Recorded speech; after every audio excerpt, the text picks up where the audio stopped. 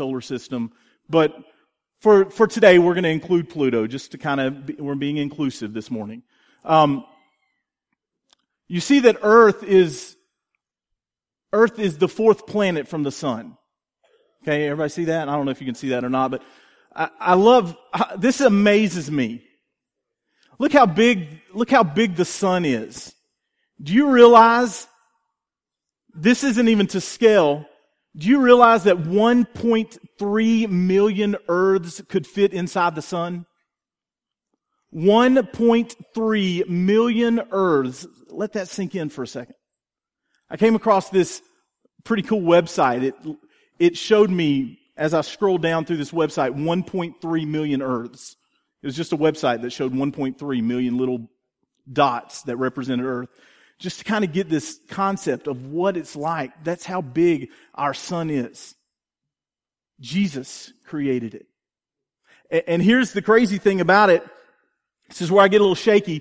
Our sun is a part of millions and even billions of stars inside our Milky Way. This next picture is a drawing, a rendition of our Milky Way. We can't even take a picture of our Milky Way because we've never been able. The Hubble Space Telescope is the best space picture taker that we have. And the Hubble Space Telescope can't even get outside of the Milky Way to take a picture of the Milky Way. So this is a artist's rendition of, based on what we've seen of the Milky Way and what we've gathered from different shots from inside the Milky Way. This is our best idea of what the Milky Way looks like. It's a spiral galaxy. Millions and millions of stars, billions of stars like the sun, reside in our Milky Way. But what's crazy is our Milky Way is one of billions of galaxies within the entire universe. That's crazy to me. Crazy. And you know who spoke it into existence? You know who was a part of the creation of all of this? Jesus, that we gathered to worship in this room today. Wow. Are you kidding me? The Jesus that came and walked on this earth, of which 1.3 million could fit inside the sun. That Jesus walked this earth, laid His life down for us, and He created it all. He is the creator of all things. Let's check out something else cool. This next planet, this next galaxy, I'm just going to show you because it looks cool. This is the Sombrero Galaxy. Because we can snap a picture of some other galaxies from inside our galaxy. The Hubble Space Telescope showed us this. By the way, Tuesday, I'm chaperoning Emma's field trip to NASA. I think I'm more excited than she is about that. I've never been there, and I can't wait to go check this out. I'm hoping they have a picture of the Sombrero Galaxy. But then, I love this. This next picture is called the Whirlpool Galaxy. Check out this. Are you kidding me? Jesus is the center of it all. In the very middle of the Whirlpool Galaxy is a black hole. And when the Hubble Space Telescope took a picture of this Whirlpool Galaxy and took a picture of the very center of the galaxy, of this Whirlpool Galaxy, we see Jesus at the center of it all. I mean, I don't know if you see what I see there, but I see what looks like a cross to me. And I just wonder in His creativity, when God put all this together, when Jesus created all these things, if He just thought, hey, you know what? There's going to be a day when those cute little humans are going to create a telescope that floats around in space. And one day that telescope is going to zoom in on this one black hole in the Whirlpool Galaxy. And let's just make it look like a cross, just to kind of remind them that Jesus is the center of it all. I don't know if that's how God works, but it's pretty cool that we see that even in the far off reaches of the universe, Jesus is the center of it all. Here's what Max Planck said. Max Planck was a Nobel Prize winner, the founder of modern physics. Here's a statement he made 100 years ago. According to everything taught by the exact sciences about the immense realm of nature, a certain order prevails, one independent of the human mind. This order can be formulated in terms of purposeful activity. There is evidence of an intelligent order of the universe to which both man and nature are subservient. In other words, there's a God. Max Planck, not a Christian, but believed that there was something out there that caused all of this to happen. Nobel Prize winner, founder of modern physics. Jesus is the creator. But it goes on there in Colossians to say something else. It says that Jesus was before all things. Jesus is before all things. Yeah, I missed Psalm 19. Let me read that real quick. This reminds us of the universe. The heavens declare the glory of God. The skies proclaim the work of His hands. Day after day they pour forth speech. Night after night they reveal knowledge. They have no speech. They use no words. No sound is heard from them. Yet their voice goes out into all the earth. Their words to the ends of the world. In the heavens God has pitched a tent for the sun. So what our space telescopes are telling us now about the universe, the writers of Scripture were telling us that thousands of years ago. The heavens declare the glory of the Lord. That's no surprise to David. That's no surprise to the other psalmists. They've been reminding us for centuries that Jesus is the center of it all. So this next point, Jesus is before all things. Jesus is before all things. John chapter 1, verses 1 and 2, going back again. In the beginning was the Word, and the Word was with God, and the Word was God. He was with God in the beginning.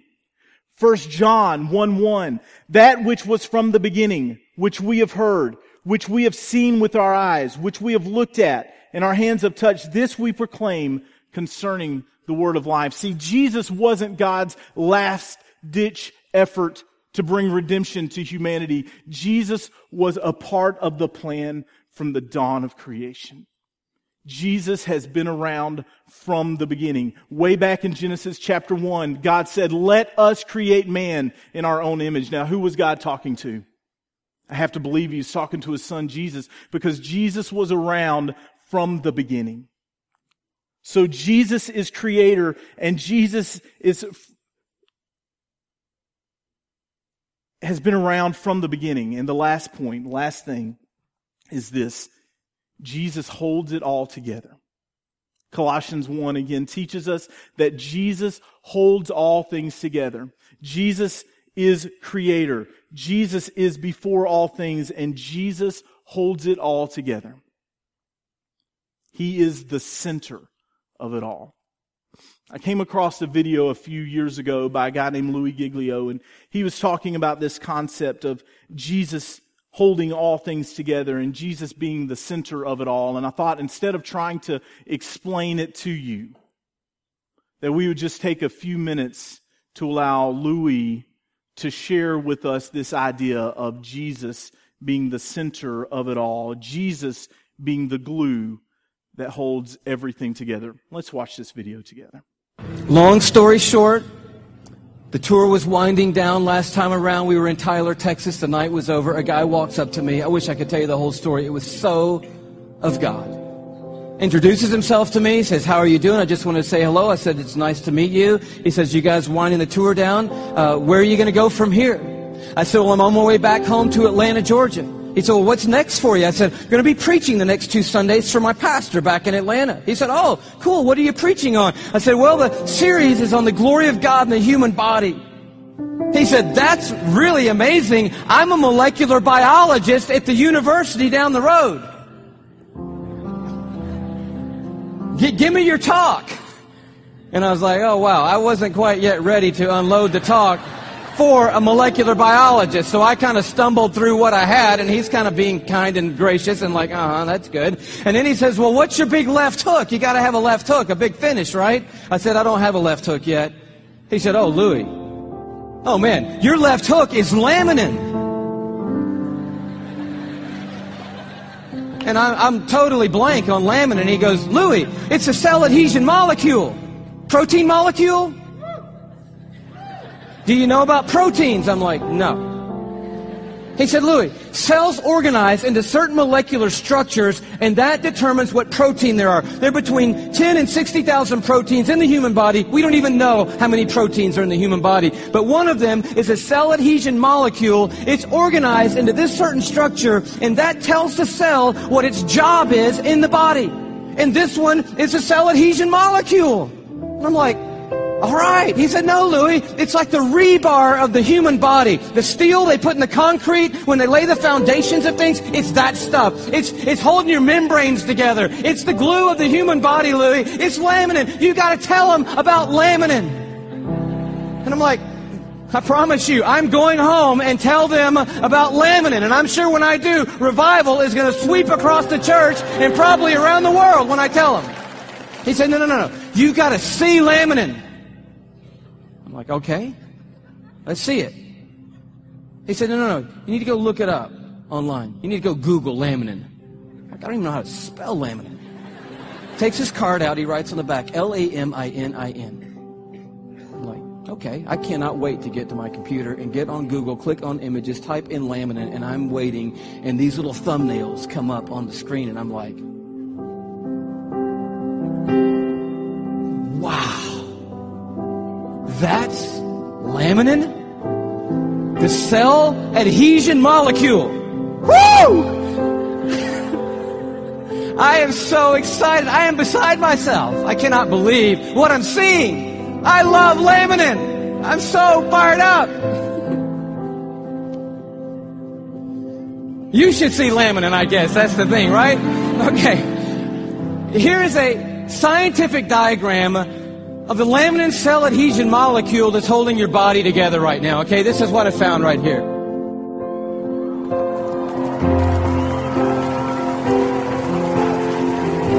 No, come on, that's crazy. That's just crazy.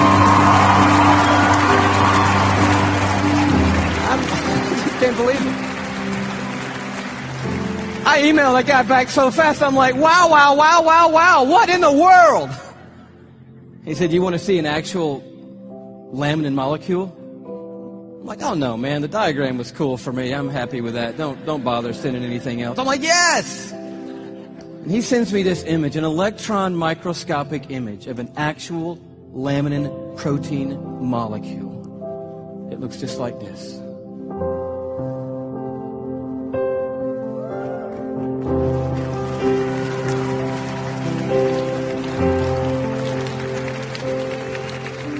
Like, how crazy is that? That the stuff that holds our bodies together, that's holding the lining of your organs together, holding your skin on, is in the perfect shape of the cross of our Lord Jesus Christ. And immediately I'm thinking about the words of Paul in Colossians 1. You know this beautiful passage where Paul's talking about the supremacy of Christ and the sufficiency of Christ. He says, for by him, talking about Jesus Christ, all things have been created. Things in heaven and things on earth. All things were created by Jesus and for Jesus. But then the next verse goes on to say this. It's crazy. And he, Jesus, is before all things. And in him, that is, in Jesus Christ, all things hold together. It's right there. I'm like, of course they do. Of course they do. Everything holds together in Jesus Christ. And he goes on at the end of this paragraph, and he just tells the story of grace. He says, for God was pleased to have all his fullness dwell in Christ, and through Christ to reconcile to himself all things by making peace through his blood shed on a cross. Long story short, the tour was winding down last time around. We were in Tyler, Texas. The night was over. A guy walks up to me. I wish I could tell you the whole story.